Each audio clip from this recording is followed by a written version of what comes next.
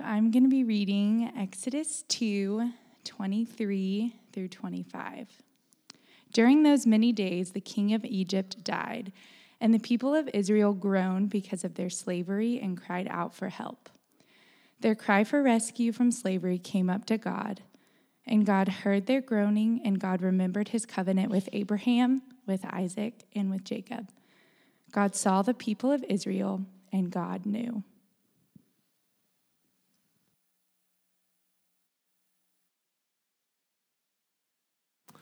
Good morning, everybody, and Happy New Year. It is great to be back. As Kerwin said, we miss being here, and we had a great Christmas here, and then we were off for a few days to Pine Cove's family camp, which we'd never been to before, but I've got a college buddy who now runs that, and he and I did a truce to not tell any college stories while we were there, and he invited me to come out and teach, and so we got to go as a family for a few days. It was really cool. We never experienced anything like that before. I mean, you get there and you get settled in, and they have counselors who will take your kids, and you just play games and have fun, and then they come back, and then you play, and then they take them again. It's wonderful. In fact, we told Davy that it was children's church that she was going to, which now is kind of backfiring. I think she may be a little traumatized, but we had a wonderful time. It was so good. It was kind of funny, though, because if you've been in the Pine Cove world before, I was just a Kanakuk person, so I've never been to Pine Cove, but at Pine Cove, everybody has nicknames. And when you are a staff person, they sit around and you tell your story and stuff, and they give you a nickname. So we show up to our table that night, and the two people that are going to be taking care of our kids for that week are named Slay and Nom Nom. We're really going to hand our kids to Nom Nom. Yeah, we did. We didn't even think twice about it, but it was a great time, and I was teaching there on Genesis. And so if you remember last year about this time, we did about 8 weeks on Genesis, and we looked at the storyline of Genesis through the lens of the fig leaves that Adam and Eve put on, and how sin affects our relationships, it affects our worship, it affects our wholeheartedness, and what God did through the family of Abraham to bring people back to himself.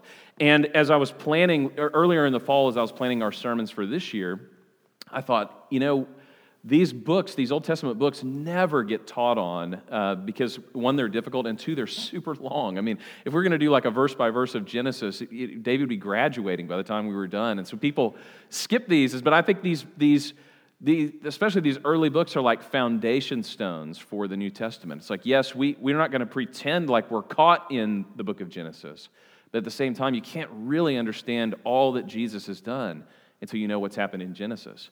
And so because of that, I decided, let's just kick off this year with Exodus. And at the risk of all the places being rented for next year, we're going to do Leviticus at the beginning of next year.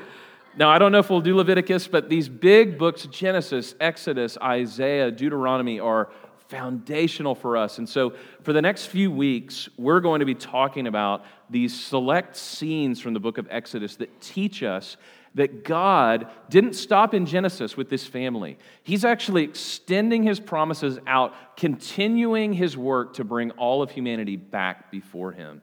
And so one of the commentators, not a Christian actually, says of the book of Exodus, the Exodus is the only thing that ever happens in the Bible. And I want to start there because that's hyperbole. There's all kinds of other things that happen. But it's an insight into why we study the book of Exodus, because the shape of Exodus, the story and the narrative of Exodus, shows us how God likes to tell stories. See, God has preferences for the way that he directs the world, and maybe the most prominent one in the Bible is that God loves to tell rescue stories. He loves to tell stories of bringing his people out of bondage and out of slavery and out of oppression and into a land where they can dwell with him forever. And so if you look through, this sounds very elementary, but if you look through the Bible, what you'll see is the Exodus story everywhere. People who are crying out to God from oppression of other people, oppression to sin, oppression of sickness, and God hearing and answering and rescuing and providing miraculously and bringing them before him to where they can dwell with him again. And it's one of those things where once you see it, you'll see it everywhere. It's the same pattern over and over and over again. It kind of reminds me of John Smith at Oklahoma State, one of the things they always said about John Smith, he's a wrestler, now he's a wrestling coach, is that he would always take you down with a single leg, and he would always pin you with a half, which if you were a part of wrestling, those are the things they teach you on the first day. The first day of wrestling, they'll teach you how to do a single leg. It's the easiest takedown. It's the one that you watch out for. But he was so good at it. The simple, regular practice of the basics that he went on. I think he became the first wrestler ever, and maybe the only one still today, to win 6 consecutive world and Olympic championships with a day one move. That's what we're going for in the new year with the Exodus. See, Kerwin mentioned, and I love that nobody raised their hand, or if you did, a couple people raised their hand about these New Year's resolutions, because at some point you start to realize, and I was doing a little research on this week, only 9% of people keep their resolutions.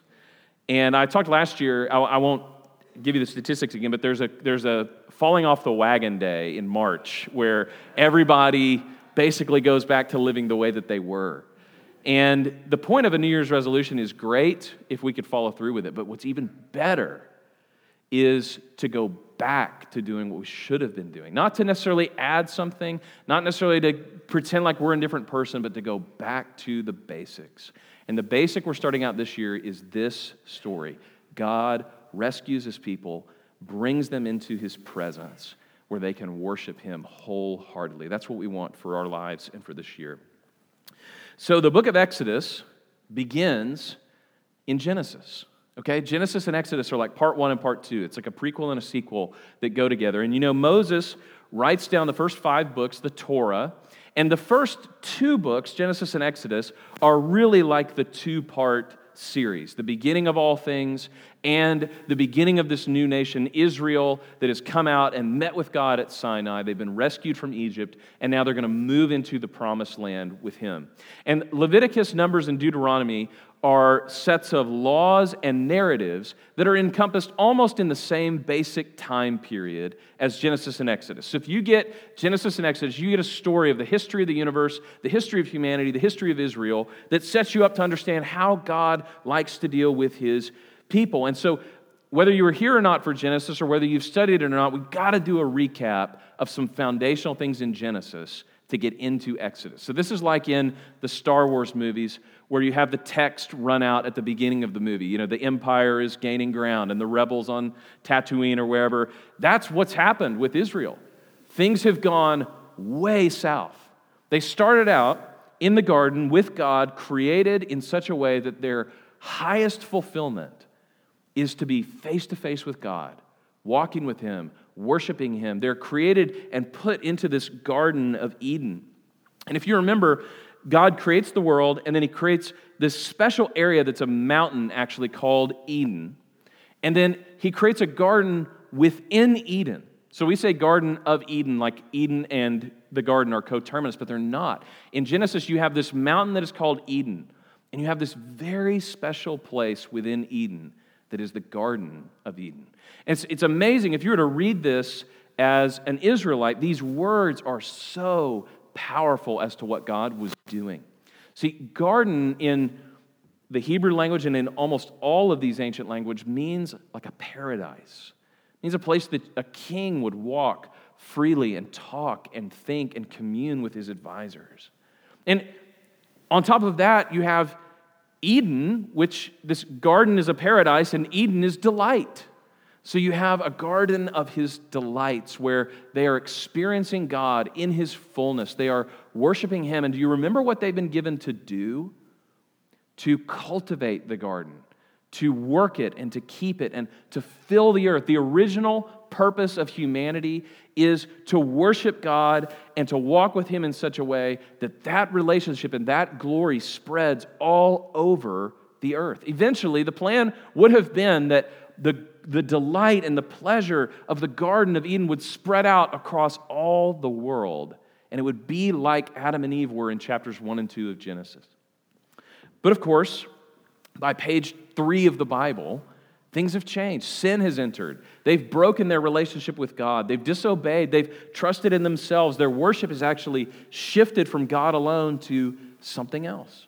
Self, pleasure, autonomy, godlessness. And basically the story of Genesis all the way up through Abraham is the world spirals out of control because sin is running rampant.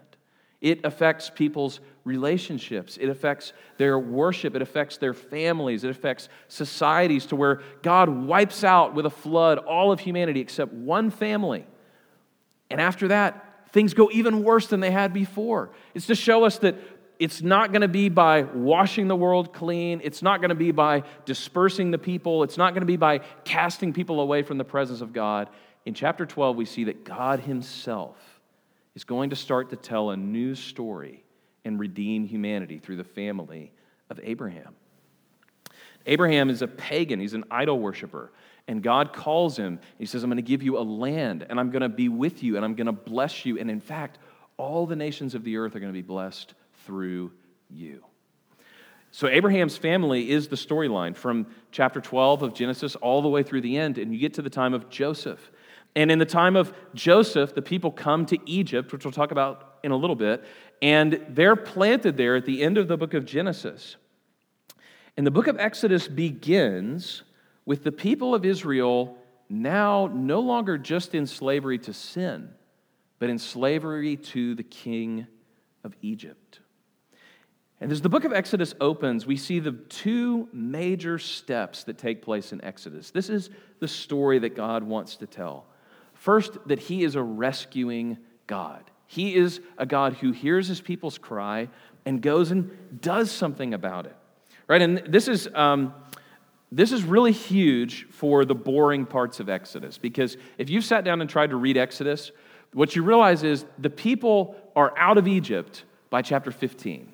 Okay? Like if you've seen The Prince of Egypt, that whole movie takes place within the first third of the book. And that's the really exciting part. That's the part we're familiar with. The plagues, the Red Sea, all of that. Song of Moses in chapter 15, they are out of Egypt. But Exodus is 40 chapters. So there are 25 chapters left in Exodus, but they continue the theme. Chapters 16 through 19 are about going from the sea to Mount Sinai, where God had promised, we'll see this in 2 weeks, where God had promised Moses that he would bring his people back to worship him. Chapters 20 through 31 are the parameters and designs and templates and laws about worshiping God. This is where it gets kind of tedious, if we're honest. How many rings should you have on the curtains in the temple? How many, stitches should you have in the priest's garment? This is tedious stuff, but it's all about God rescuing his people and bringing them in a condition to dwell with him. I read a commentator this week who's talking about chapters 20 through 40, which with one little interlude, 32 through 33, is all instructions for the temple.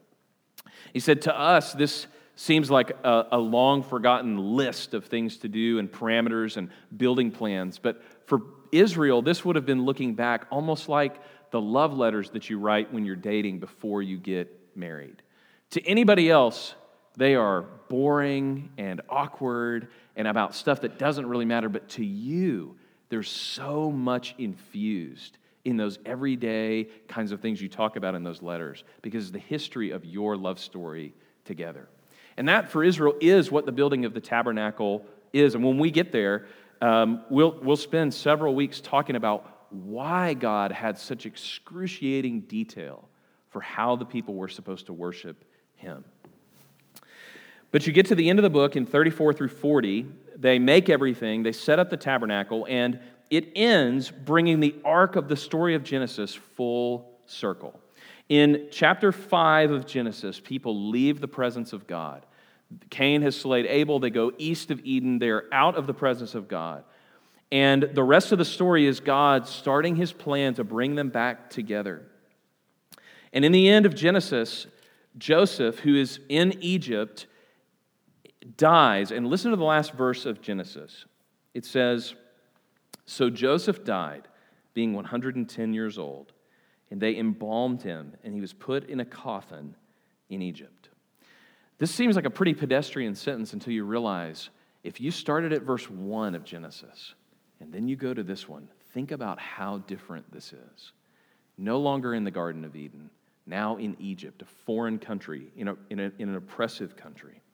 No longer living forever in the presence of God, eating from the tree of life, but dead and buried not yet in the promised land that God had said he was going to bring his people to, in a coffin, planning to stay dead in Egypt. You go from total life in the presence of God to away from the presence of God, death, and in some ways, being forgotten in Egypt. The curtains open in the book of Exodus where the people are, there's a recap of what happens, and then the passage that Rayanne read for us this morning, the people are crying out to God as if he's totally forgotten them. But the story of Exodus is the tide begins to turn. In the passage we read this morning, when they cry out to God, God would have every reason to abandon them. They've abandoned their part of the covenant with God. They've turned their back on him. It would be just for God to forget them. But it's almost as if something begins to change in chapter 2 of Exodus, such that the whole story begins to pick up speed until when you get to the end of the book of Exodus. In chapter 40, verse 34, here's what it says. Then the cloud covered the tent of meeting, and the glory of the Lord filled the tabernacle.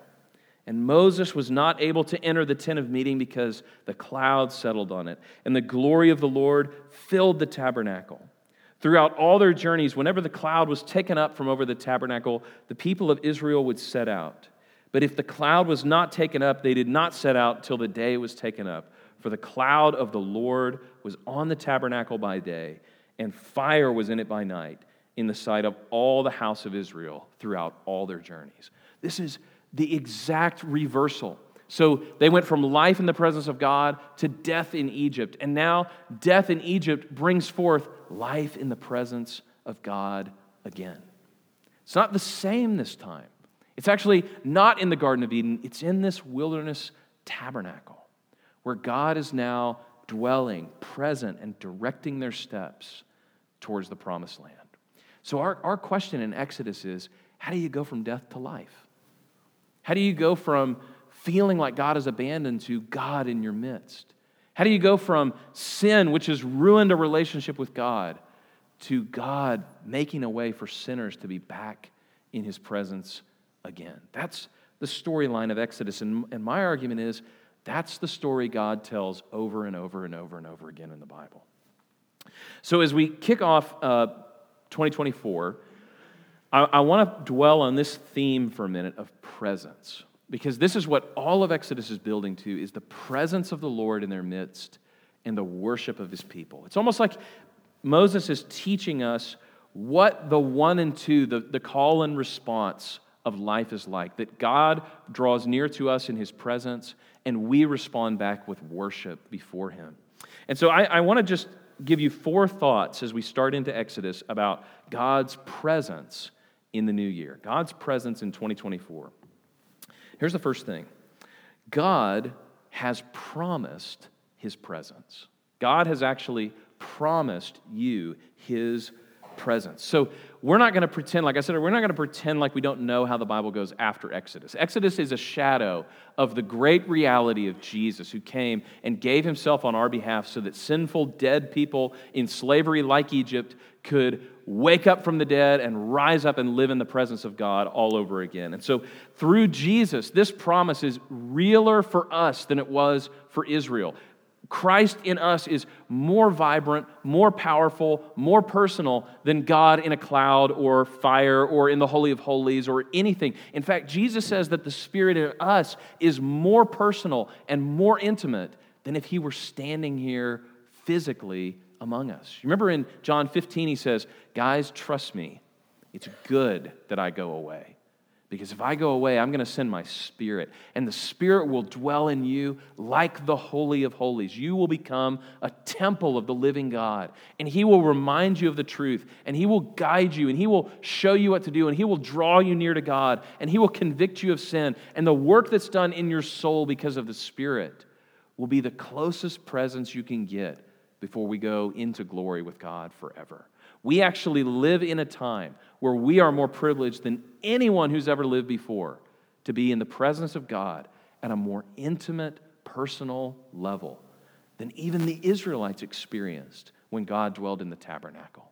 So for us, the promise is even greater than it is in the book of Exodus, that God will be with you. We just came out of our series in Matthew that we did all of last year. And you remember Jesus' parting words for his disciples and for us in the Gospel of Matthew is, go into all the nations, make disciples, baptize, and teach them to obey. And behold, I am with you always, even to the end of the age. God has promised, and as Kerwin put so well this morning, he has bound himself, even though he can never lie, he can never fail, he can never go back on his word. He promised to us, I will be with you.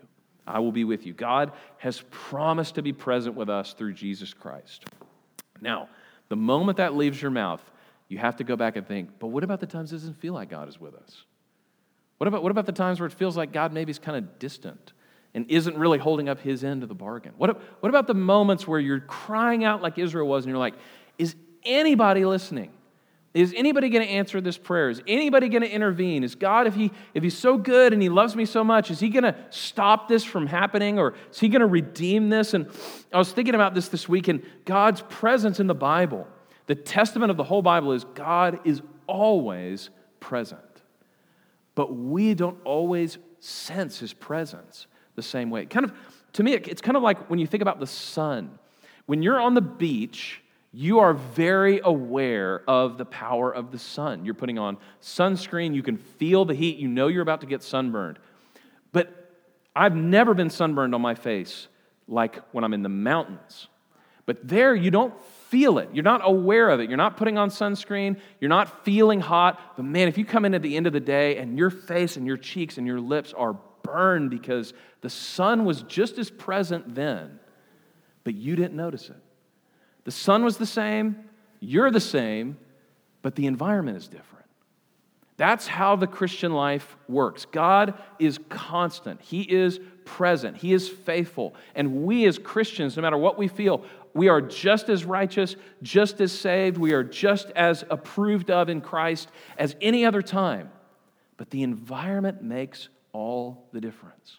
And I would go one step further to say sometimes it's the cold mountain seasons where you look back and you can feel the effect of God's presence, even more in hindsight than when you feel it in the moment.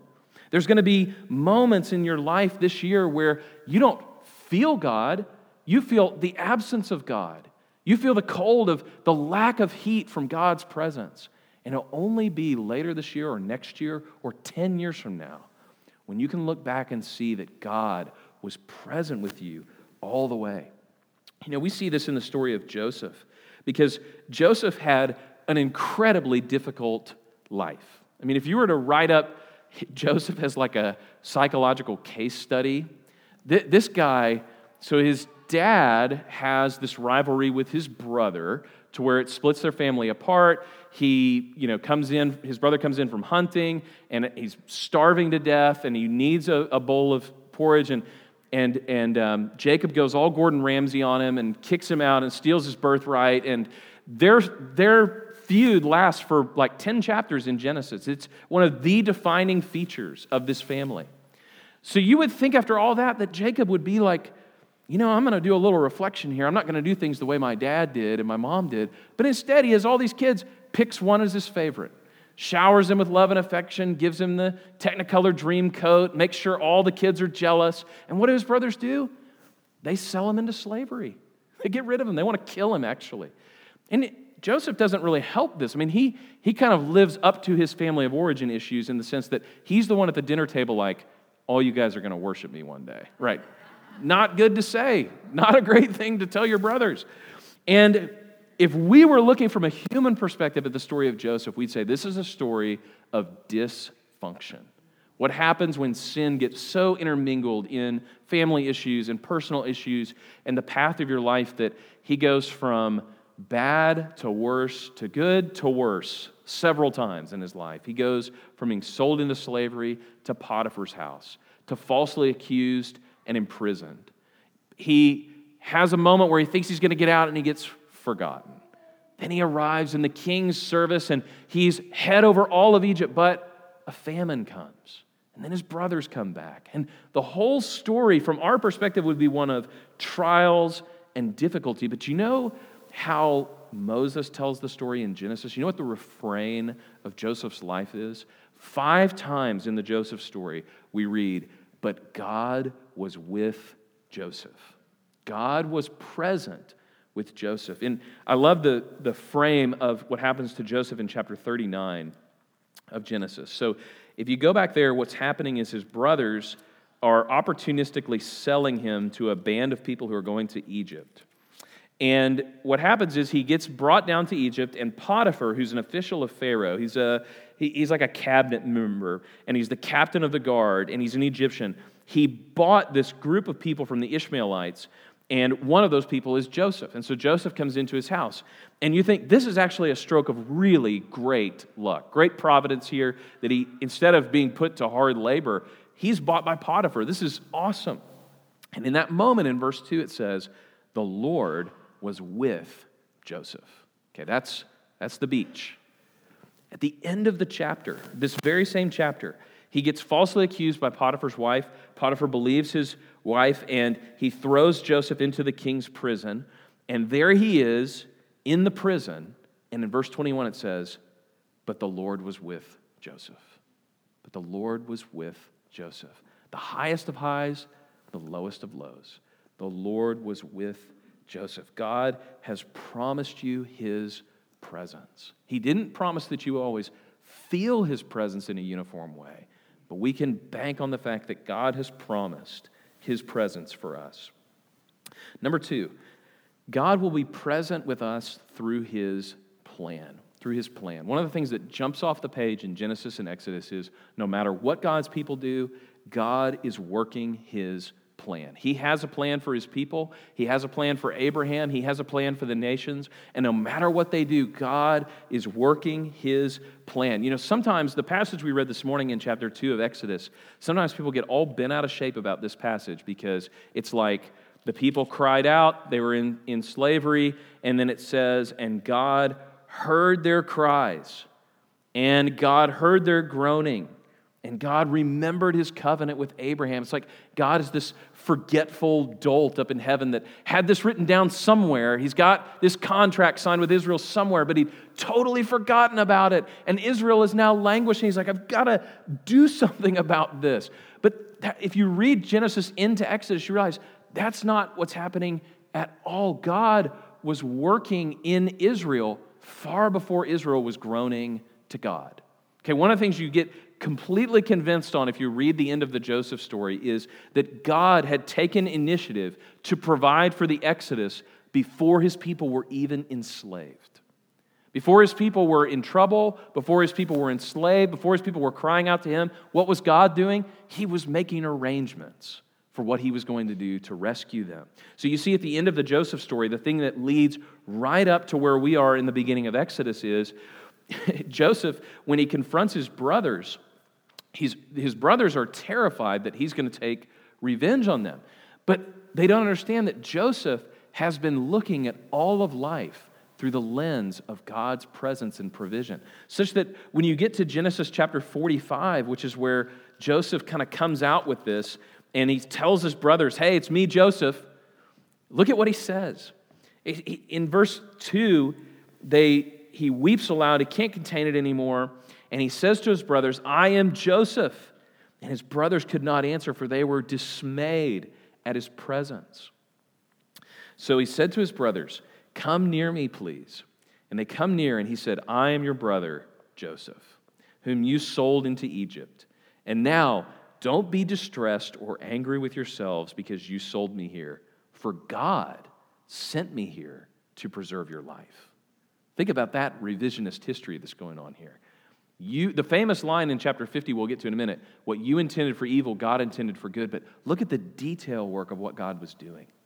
You sent me to Egypt to die. You got rid of me. But God was using me. God had a plan for me.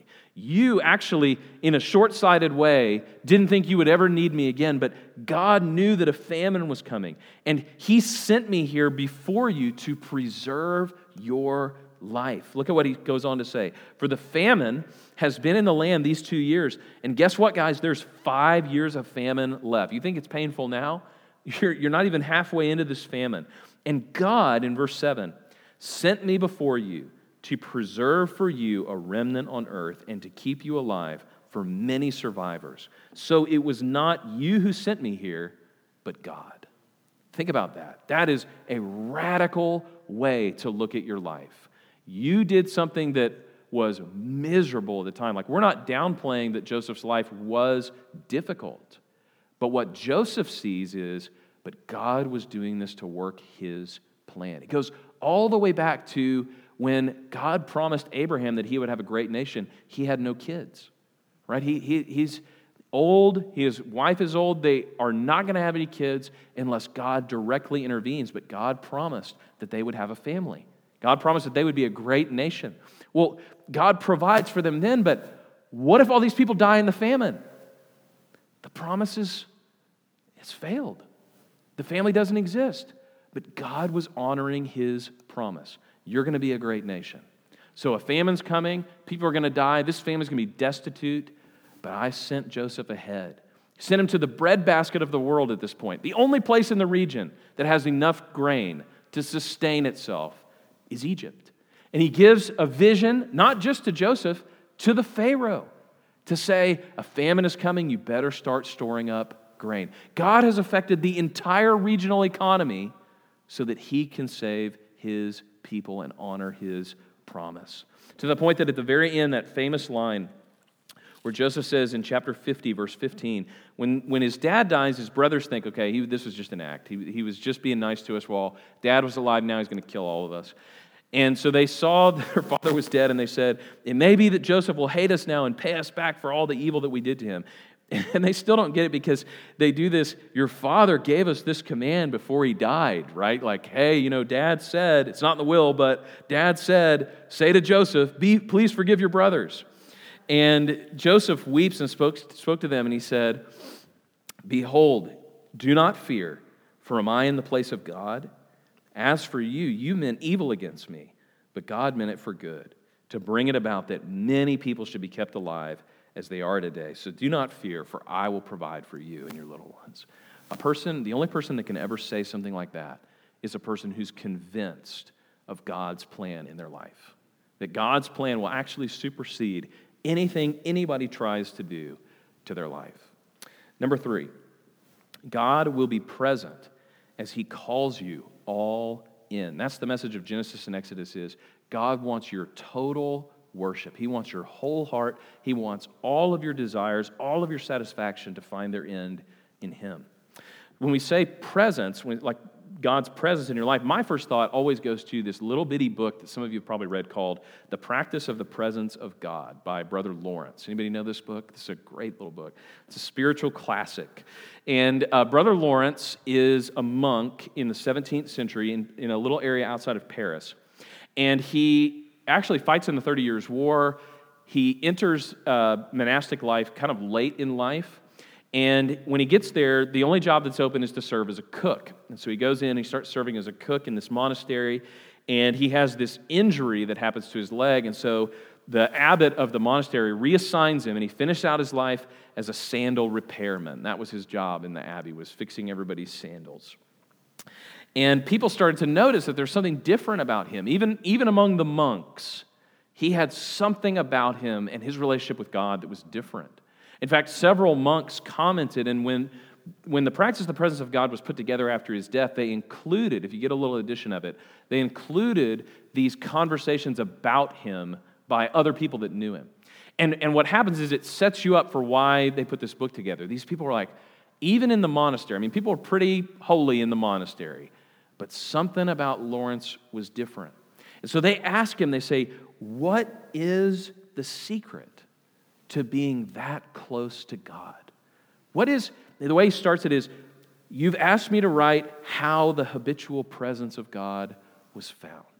Isn't that a great question? I'd love to know the answer to that. So he writes this, and he says, what happened was I read all these books, I listened to people teach, I talked to different people about it, and there were all these different ways of practicing the presence of God. Like, the equivalent for us would be kind of like all the New Year's stuff that you get. You're like, what's going to fix my relationship with God is a new this, whatever it is. If you're a journaler or a calendar or an app or whatever it is, all these tools and the gear and the stuff and the techniques. And he's like, but underneath it all, one thing stood out. Here's what he says: the resolve to give all for the all. That's the secret. The resolve to give my all for the all, so that after having given myself wholly to God, to make all the satisfaction I could for my sins, I renounced for the love of Him everything that was not Him. And I began to live as if there was nothing but He and I in the world. That's powerful. The secret to the presence of God, Lawrence says, is to give your all to the one who is all. To make sure that there's not any part of your life that isn't turned over to Him. Now, this by no means necessitates that you be a monk, okay? Like, it's easy to look at this and be like, well, yeah, of course, if I was a monk, I'll just pray all day and read, but your sins would follow you into the monastery. And if you read any history, you realize sin can follow you into a monastery. The difference is the wholehearted worship of God, whether you're in a monastery or at work or in your home, here, anywhere on the earth, is your heart fully surrendered to Him? Do you have other things that are competing for your worship and your affections? Do you view your job in such a way that at the core, you're not just striving to please people, you're striving to please God? You're trying to treat people in such a way that's honoring to God. You're trying to make money, which in and of itself is a great thing, so it could be in the service of God. Yeah, I love this line at the end where he says, I began to live like there was nothing in the world, no one in the world but He and I. It's like the picture of sitting at a table with you and God and understanding that every day that's going to be the root of your relationship with Him. But the picture of sin is somebody else or something else pulls up to the table. It reminds me of the time that Laura and I were in Kansas City when we were living there. I had a really good friend come and visit us. And we were at this restaurant. We were at this little pizza place up in the River Market in Kansas City. And he had gone to the bathroom and had to come back. But what had happened was he stopped one section too soon and without thinking about it, just sat down at the table. So we're like, 10 feet away watching this happen. And he sits down. And it was remarkable how long it took all of them to figure it out.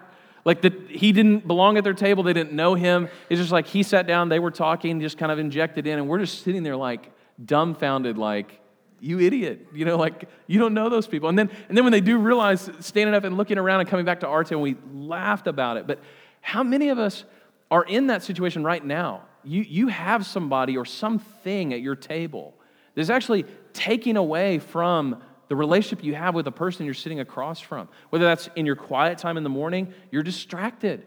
You're worried, you're anxious, you're holding a grudge, you're unhappy about something and you're withholding it. Or going throughout your day, you have this shadow worship that goes on. In the mornings you worship God, but all day long you worship self or power or image or something like that. That's a third person at your table. And at some point, what God will do, His presence will bring us to the place where we look up and realize there's 3 people at this table, not 2. There's somebody else here. The presence of God in your life is going to be Him constantly calling you all in. See, here's the thing is, we think that the presence of God is always pleasant. It's not. The Bible describes that the presence of God can feel like a sword that is piercing between the bone and the marrow, that is laying open all people to the side of God. The presence of God sometimes in your life this year is going to feel miserable, because it's kicking somebody out of your table. It's taking a sin in your life and exposing it. It's taking a relationship that's unhealthy and starting to breathe life into it. It's taking worries and doubts and fruit of the flesh that have been coming up in your life and pruning the branch for you to be more devoted to Him. So the fourth thing is, God's presence is going to surprise you. God's presence is going to surprise you. I thought this week, just a little thought experiment. What would it be like? I wish we could do this. What would it be like to go back and read the book of Exodus for the first time? You don't know what's coming. You don't know the story. You have no idea what's about to happen. How surprised would you be at what God did? I mean, think about it. If you're an Israelite, We have kind of this just so, well, yeah, he's going to part the Red Sea and the plagues. And no, but the Israelites are going to be spared and all of this. They're going to make it to Mount Sinai. They're going to wander around for a while, but they're going to get to the Promised Land. None of that was known to them other than God telling them that that was going to happen. Imagine if you could go back and read Exodus just from the beginning to end. How surprised would you be by what God decided to do to bring his will to pass in their life? I mean, think about it. He has this Hebrew baby who gets cast into the Nile. Chance of survival, very slim. Like, even Moses' parents knew there's not a good chance that he's going to survive this. You make a little basket, you send him out into the river, and you just pray that God will do something. He does survive. Who finds him? You couldn't even write fiction this good. Pharaoh's daughter finds him. How crazy is this? And not just that, his sister is there hiding, and she jumps out and is like, would you like me to go find a Hebrew midwife? And the daughter's like, sure, great. So he gets to grow up in his parents' house, but he's the son of Pharaoh. He's the grandson of Pharaoh in Egypt. Grows up, knows all the customs of Egypt, but has a little murder issue that happens. Goes out of Egypt, tending sheep. Story over. I mean, you kind of would just die in obscurity. But he goes to this well, and there's these young girls there who are being attacked. And he, just out of the goodness of his heart, decides to help them. They take him home. Their dad, Reuel, his name means companion of God. I mean, like, what? Gets married, has a kid, burning bush. God calls him. He's going back to Egypt. All this happens in the first 3 chapters of Exodus. I mean, amazing. You couldn't think of something like this if it weren't for God's plan. And it goes on and on and on. All the plagues and stuff and the great escape from Egypt and the parting of the waters, that's become so cliche for us. We use that expression. We think about that. God's going to have to part the sea. God parted a sea. I mean, who would have thought of that? He could have done that a million ways. He could have teleported them. They could have walked across, but God, by the breath of his mouth, parts that. I mean, there's so many surprises in the book of Exodus. And God's going to surprise you in similar ways this year with his presence. Because none of us are wise enough or smart enough or creative enough to fathom the plans that God has for us. It says, no eye has seen, no ear has heard, no mind could even conceive what God has planned for those who love him. And he loves you. And he wants to draw near to you with his presence this year, and he's going to show up in places you would never expect. He's going to bring people into your life you never would have thought. He's going to provide for you in ways that you can't explain. You're going to suffer and feel the presence of God in a way that actually doesn't make any sense to anybody around you. That's what God is going to do with his presence in your life. So we're going to throw ourselves into knowing the presence of God through this book of Exodus for maybe 10 weeks at the beginning of this year.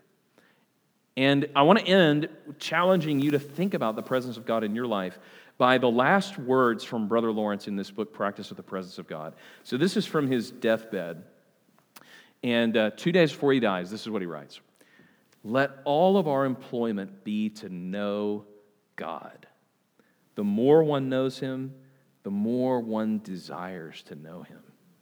And as knowledge is commonly a measure of love, the deeper and more extensive our knowledge will be of him, the greater will be our love.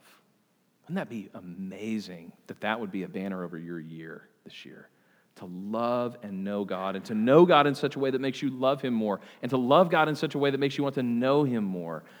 I pray that that's the presence of God in our lives this year. Let me pray. Father, we are thankful that we can even come to you now through praying. If we were back in the Exodus, we'd have to send a mediator to go before your presence at the tabernacle. But instead, here we are. We can just open our mouths, and you are there. You listen to us. You provide for us. You are present with us. Father, we thank you for that. I pray that this year, 2024, as we start to study this, you would just show us new things about your presence in our life.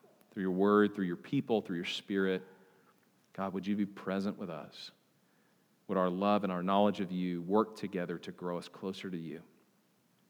Father, we love you, and we are so grateful that even as we gather here this morning, we are witnesses to the presence of God in this community. And in our worship, in the things that you've done, in the stories that are represented here, Father, we look back at your faithfulness to us, and we forge on into another year of your presence. In Jesus' name we pray. Amen. We're going to celebrate communion this morning, and the way we do that here is we're going to stand, and as Mars leads us